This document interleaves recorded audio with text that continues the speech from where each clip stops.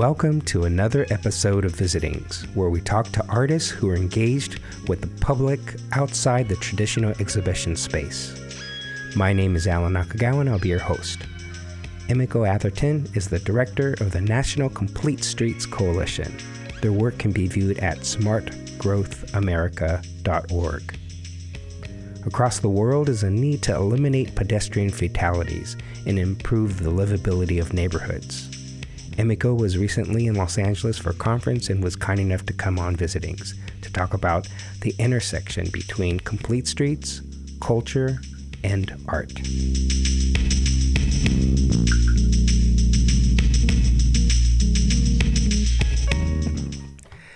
All right, welcome.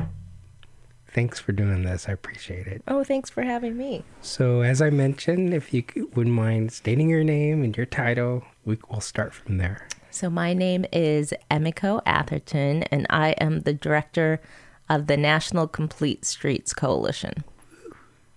And thank you for being on the show. Well, thank you for having me. Well, let's see. I guess we better start with explaining what complete streets are. I think probably a lot of our listeners might not be aware of it. Yeah. Let's start there. That's a perfect place to start. So I think I have two definitions for complete streets. The first one of which is complete streets is really an approach to transportation planning, equal access to get around. And what I really think of complete streets are, how do you create transportation networks that really become avenues of opportunity, regardless of who you are, how you travel. The way most people understand complete streets, and the other way to talk about it is complete streets are actually a street that's designed for multiple users, not just an automobile. So you might see a street in your community that has a bike lane, it has sidewalks, it has good crosswalks with safe crossings across. You're going to see it's going to be handicap accessible, so it's going to be compliant with ADA. It's also going to serve cars. It probably serves transit as well. So that's mostly the way people understand complete streets, is a street is really complete when it serves all users. Right. Comprehensive. It's a comprehensive street. We need more of that in Los Angeles here. Yes, you do. But I know you're aware of that. Yeah.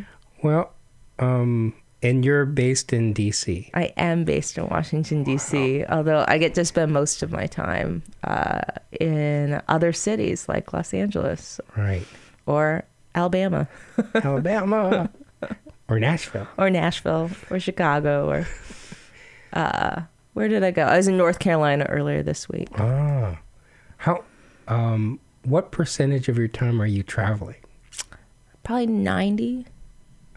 Meaning that this issue is nationwide. It's totally nationwide. Yeah. So complete streets. So it came about actually as a movement more than like a project level idea back in 2004, 2005, when a group of organizations like the ARP, the American Public Transit Association, the American Heart Association, the realtors kind of started to talk about how you could start to, at the federal level, plan streets for all users of all abilities. And what happened is communities across the country really got excited about this and started adopting complete streets policies. And so to date, there's 1,300 complete streets policies that have been adopted at the city, regional, and state level that are calling for the streets in their communities to be designed for all users. Wow. Yeah. That's a lot. Yeah. Wow. And how long have you been with Complete Streets? 2 years almost to the date. I think I just had my 2-year anniversary. Whoa. Yeah. Yay. Congratulations. Thank you. So you must have seen a lot of growth in that 2 years. Yeah, we've seen a ton of, Yeah. So when I came on board, the movement was already really strong, and there were probably about 1,100 policies. But what we decided to do at the time is the coalition had never had a strategic plan. So we spent about a year talking to stakeholders, doing interviews, and figuring out what we wanted to do next. And the board and myself moved and adopted a strategic plan that emphasizes implementation. So not just having a policy, because you can have a lot of good policies that sit on a shelf, and turning that into practice. And then we also, one of the things that we do at the Complete Streets Coalition is we look at kind of who the most vulnerable users are to the road system. We publish a report called Dangerous by Design, where we look at kind of the places that are most dangerous to walk in the United States, creating what we call the Pedestrian Danger Index, which looks at relative risk. And we have found year after year that older adults and people of color are most disproportionately impacted by pedestrian fatalities. So we're starting to integrate equity or kind of vulnerable users into everything that we do.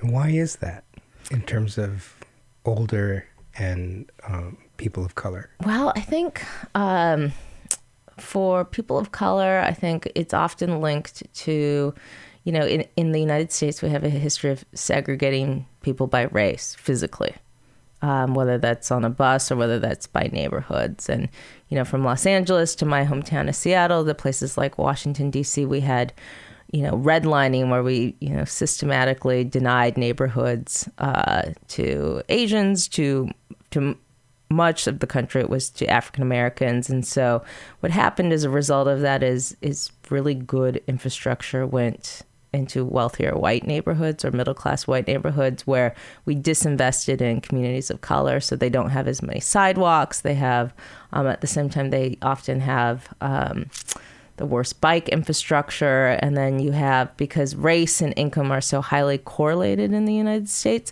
that people of color are more likely to not own a car and be transit dependent or walk or bike places. And so they're walking and biking more in places where they have kind of the shittiest infrastructure. I think older adults also has to do with the fact that, so, you know, many older adults lose the ability, like they no longer have the ability to drive, but our infrastructure doesn't really support it doesn't support pedestrians. And if you think about something like a crosswalk, and we've all been in like crosswalks where you hit it and you kind of have to run to get across. But if you're not physically able to run, you know, you might actually get struck and killed within that crosswalk. I saw that happen in Tennessee recently. I didn't see the accident, but that was something that just happened. And it's compounded even more when we looked at the data in older adults of color, who are absolutely the most likely to be struck and killed while walking.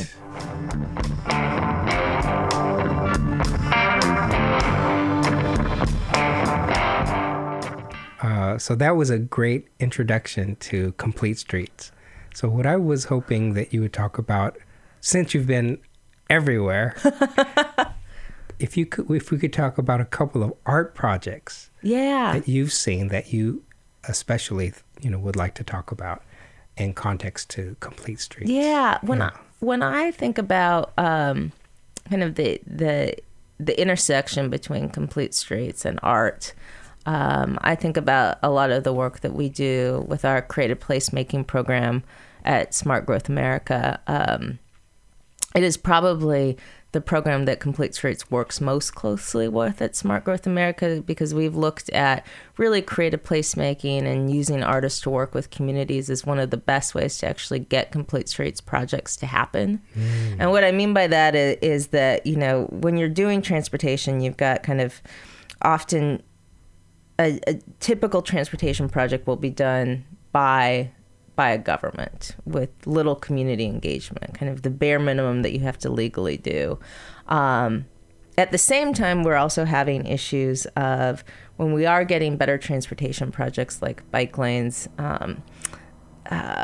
this kind of new infrastructure brings fears of gentrification or displacement. I'm sure you've probably heard, like, now bike lanes are like the canary in the coal mine for gentrification for a lot of communities. And so one of the things we've started to work at through Smart Growth America and through Transportation for America is, how do you use creative placemaking to actually get the community involved in articulating what they would like a transportation project to be. And so you know, and I can, because I didn't, you know, so what I've seen and what I am kind of most impressed with, and I'm biased because this is work that we have funded, is through our creative placemaking program. We fund what are called C3 grants, or they're $50,000 grants to help communities do creative placemaking around a transportation project. And two of my favorites are kind of what I wanted to talk about, and ways that the artists have worked with communities to really get a community excited about and kind of expressing what they want out of a transportation project or a complete streets. One that I feel, you know, I think has just been phenomenal is down in San Diego, so not too far from here. We funded work through the City Heights Community Development Corporation. So they're like a community-based group in San Diego, and they chose to work in a community. So San Diego is an extremely dangerous place to bike and walk. You know, its streets are very similar to LA. They're like very high speed. You know, high speed traffic, not a lot of crosswalks, what we call a lot of like suburban infrastructure, land use. So it's not that walkable. And in one of the areas, there's a community there that experiences some of the highest pedestrian fatalities and injuries as well. And it's also a predominantly Somali and Hispanic neighborhood. And we were at one community meeting where we asked them, you know, how many of you in this room know someone that's been hit by a car?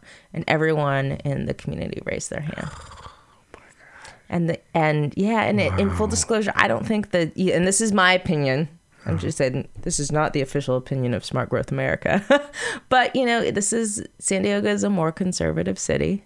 I think that you know, this is a lower income community, predominantly community of color, and you know, and people are getting hit and dying there, and it's probably not a top priority for San Diego policymakers or elected officials, which is probably another reason that you see more people of color being struck and killed, because they're living in poor communities where they have less voting power.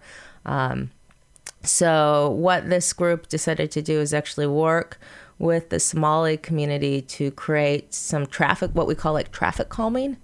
So they needed to do some traffic calming around a particular street, but instead of just doing, you know, what I as a more engineer planner would do is, you know, you narrow the roadway, you plant some trees, and you might stripe a bike lane in there. They actually they had artists work with the community to figure out what they would like that to look like.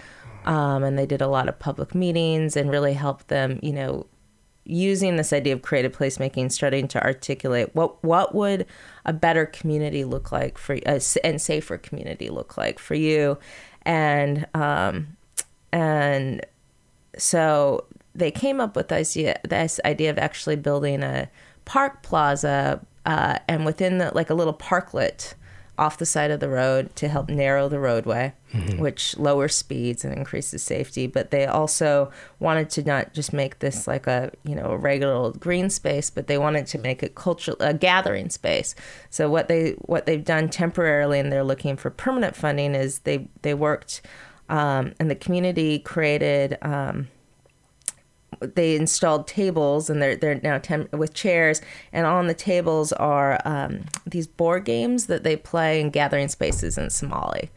And so now it's become this point where people in the community come out and actually sit and enjoy the space, and at the same time it's had the impact or the added benefit of actually, by having people out there in this park next to the street, people are slowing down.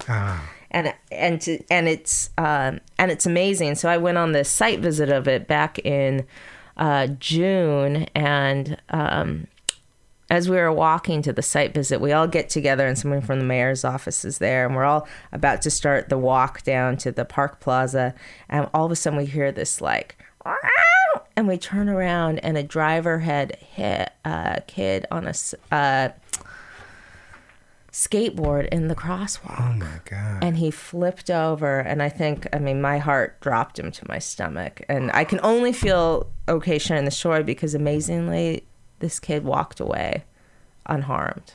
Wow. But I think it was a really big wake up call for someone from the mayor's office that was there, that here, this is not something that, I think for them to actually see, this is somewhere where someone is hit almost every day. Wow. And this kid was in the right. He was, he was a driver that wasn't looking. But then we did walk down to the space. And what was amazing is people were out there and they were using it. And they were really proud because they had worked with artists to really make this something that they wanted. And I think, to me, the power of kind of arts in what I do is that it is a way to articulate, like through creative placemaking, to really articulate community.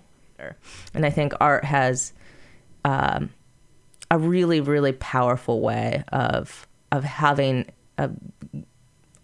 communities be able to express what they want. Mm-hmm. And it's, again, I don't think anybody thought what came out of that project was what, to me, that might not be conventional art, the end result of it, which was like a game in the middle of a park. But to them, that is their culture.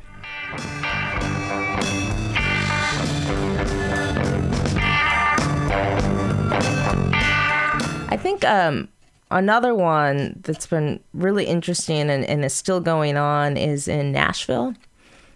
So Nashville is experiencing phenomenal growth.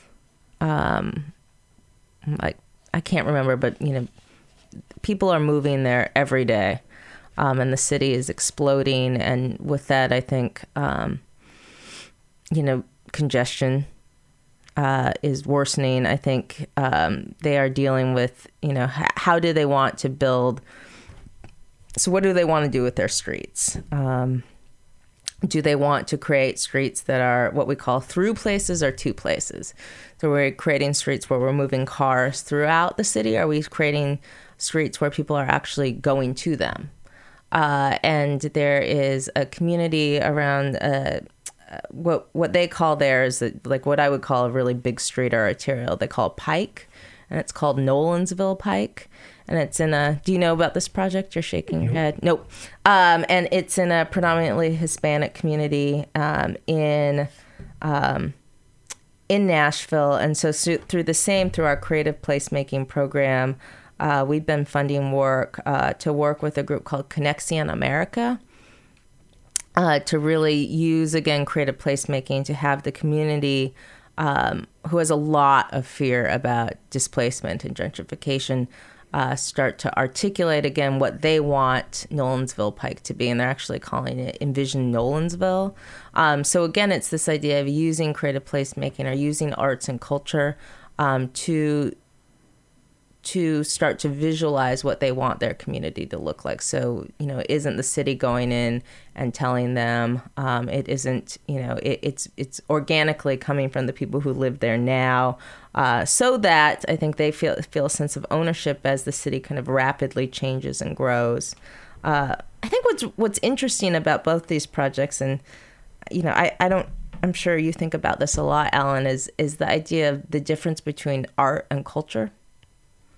And I think it comes up a lot in particularly transportation. And my colleague, Ben Stone, who runs our arts and culture program at Transportation for America, we talk a lot about how I think we have different definitions of art and culture.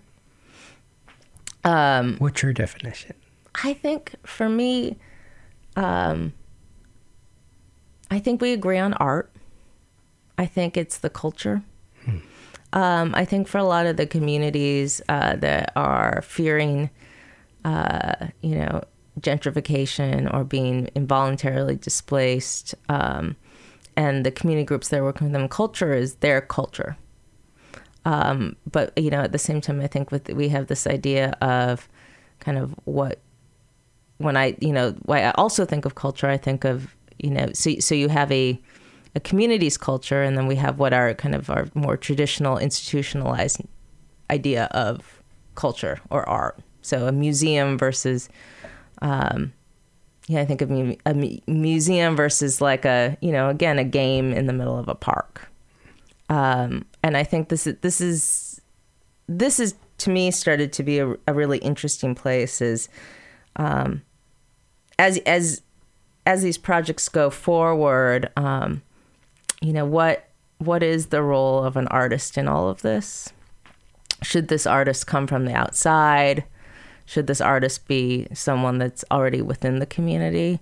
I don't have a really good answer, but I think, as there's been a lot more work done around art and transportation, and not just public art. So I don't say just kind of passive art, or what we've known as more active art within transportation. What does that look like? Because I know there's fears in some communities that if you bring in an artist kind of lead the process, it's then no longer driven by the community. Mm-hmm. And yet I think at the same time, artists are in a really unique space to kind of bring out and help communities articulate a vision for themselves. Mm-hmm. And so I don't have a really good answer, but I know this is something I think about a lot.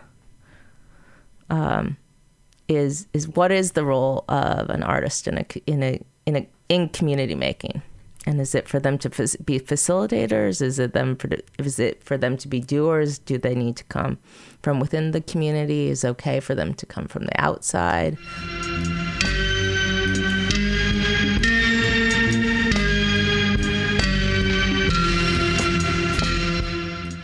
It's confusing though. So I told you I spend most of my time traveling, and I can go from one day to say being at I was at the Women's March the day after the inauguration, and then 2 days later I get on a plane and I'm in the middle of, I don't actually remember where I am, so this is not a true story, but hypothetically, or I'm not hypothetically, but I then got on I know I probably got on a plane a day or two later and went somewhere that most likely was nothing like that. Like I told you last week, we talked earlier about how I spent last week in Alabama, in Trump's America. And then I fly home to DC, which is oddly probably the most liberal and most conservative place in the country at the same time.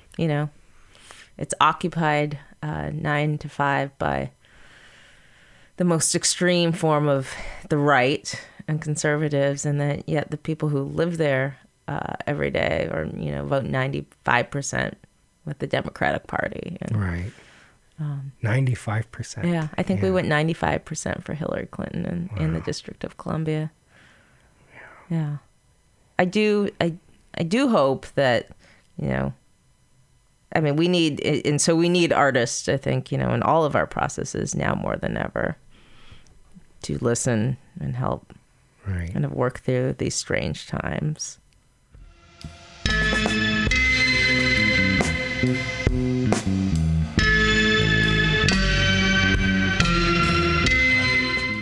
Oh, it was the Nashville. Oh, the Nashville. Yeah.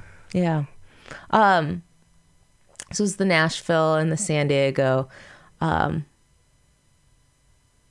We're probably, they're the two that I'm most familiar with. From a work perspective. Again, even this idea of creative placemaking is new to me in transportation because public art has always been more passive. Right. I think it's exciting. I think I have a lot of questions about what it is. There was another phenomenon. This is not an art project in any means, but to me, this also was at the same time. There's a group in St. Paul, Minneapolis, called Asian Media Access. Okay. And they do a lot of advocacy with the Hmong and Somali communities there. And I met the executive director through my work on Complete Streets, and she was talking about the work that they've done to really engage the community on transportation projects and what they want, particularly when many of the people are non-native English speakers. And what they found is they've used a lot of, so that they did things like instead of, you go to a typical public meeting and you're like, okay, what do you what do you want your community to look like? And people write down on, they might write something on a piece of paper, put a dot next to, some idea that they like more than others. People can like dot source and, but what are you going to do in a community where you not only have non-native English speakers, but you have many different types of languages. And so she was talking about this one project where they got a bunch of old magazines and they collaged things out, or they collaged out emotions, or they started going out and using chalk in the streets to beautify their streets. And these were all these nonverbal ways of engaging the community. And to me, some of the result of that was art. Mm-hmm. But I don't think anyone ever called it that.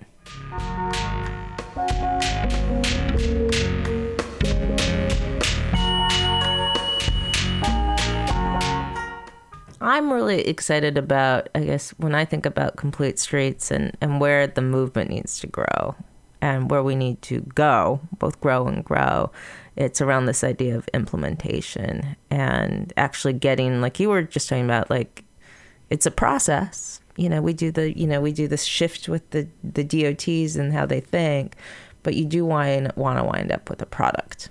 I mean, that's what we don't go and, have therapy sessions with DOT so they can go home and feel good about themselves. We do, because that's why we have real therapy. And thank God for that. Thank God for real therapy. But, right? Absolutely. What would I do without real therapy? But it's so you get better products. Right. And, I think one of the things that I'm really excited about and that I'm very fortunate is I get to help steer kind of the direction of Complete Streets nationally is moving towards this idea of working with artists and doing it to work with communities on creating better projects for communities, like for themselves. I don't totally know what that looks like because this is new to us.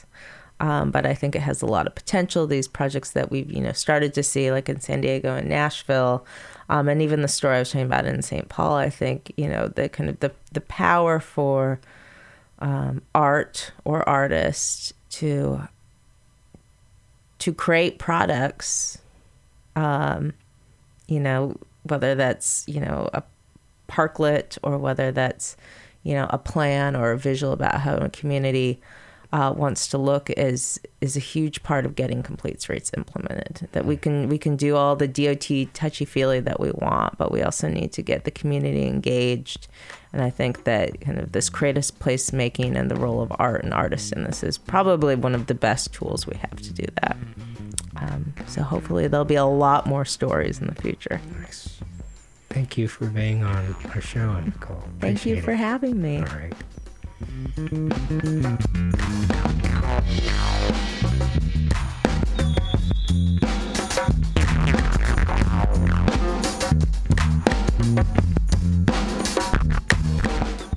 That concludes another episode of Visitings. Thank you to Emiko Atherton for being on the show. Thanks, as always, to Echo Park Film Center, Machine Projects, and Dub Lab for letting me share this. I'm Alan Nakagawa, sitting in my living room in Koreatown saying thank you for listening to Visitings.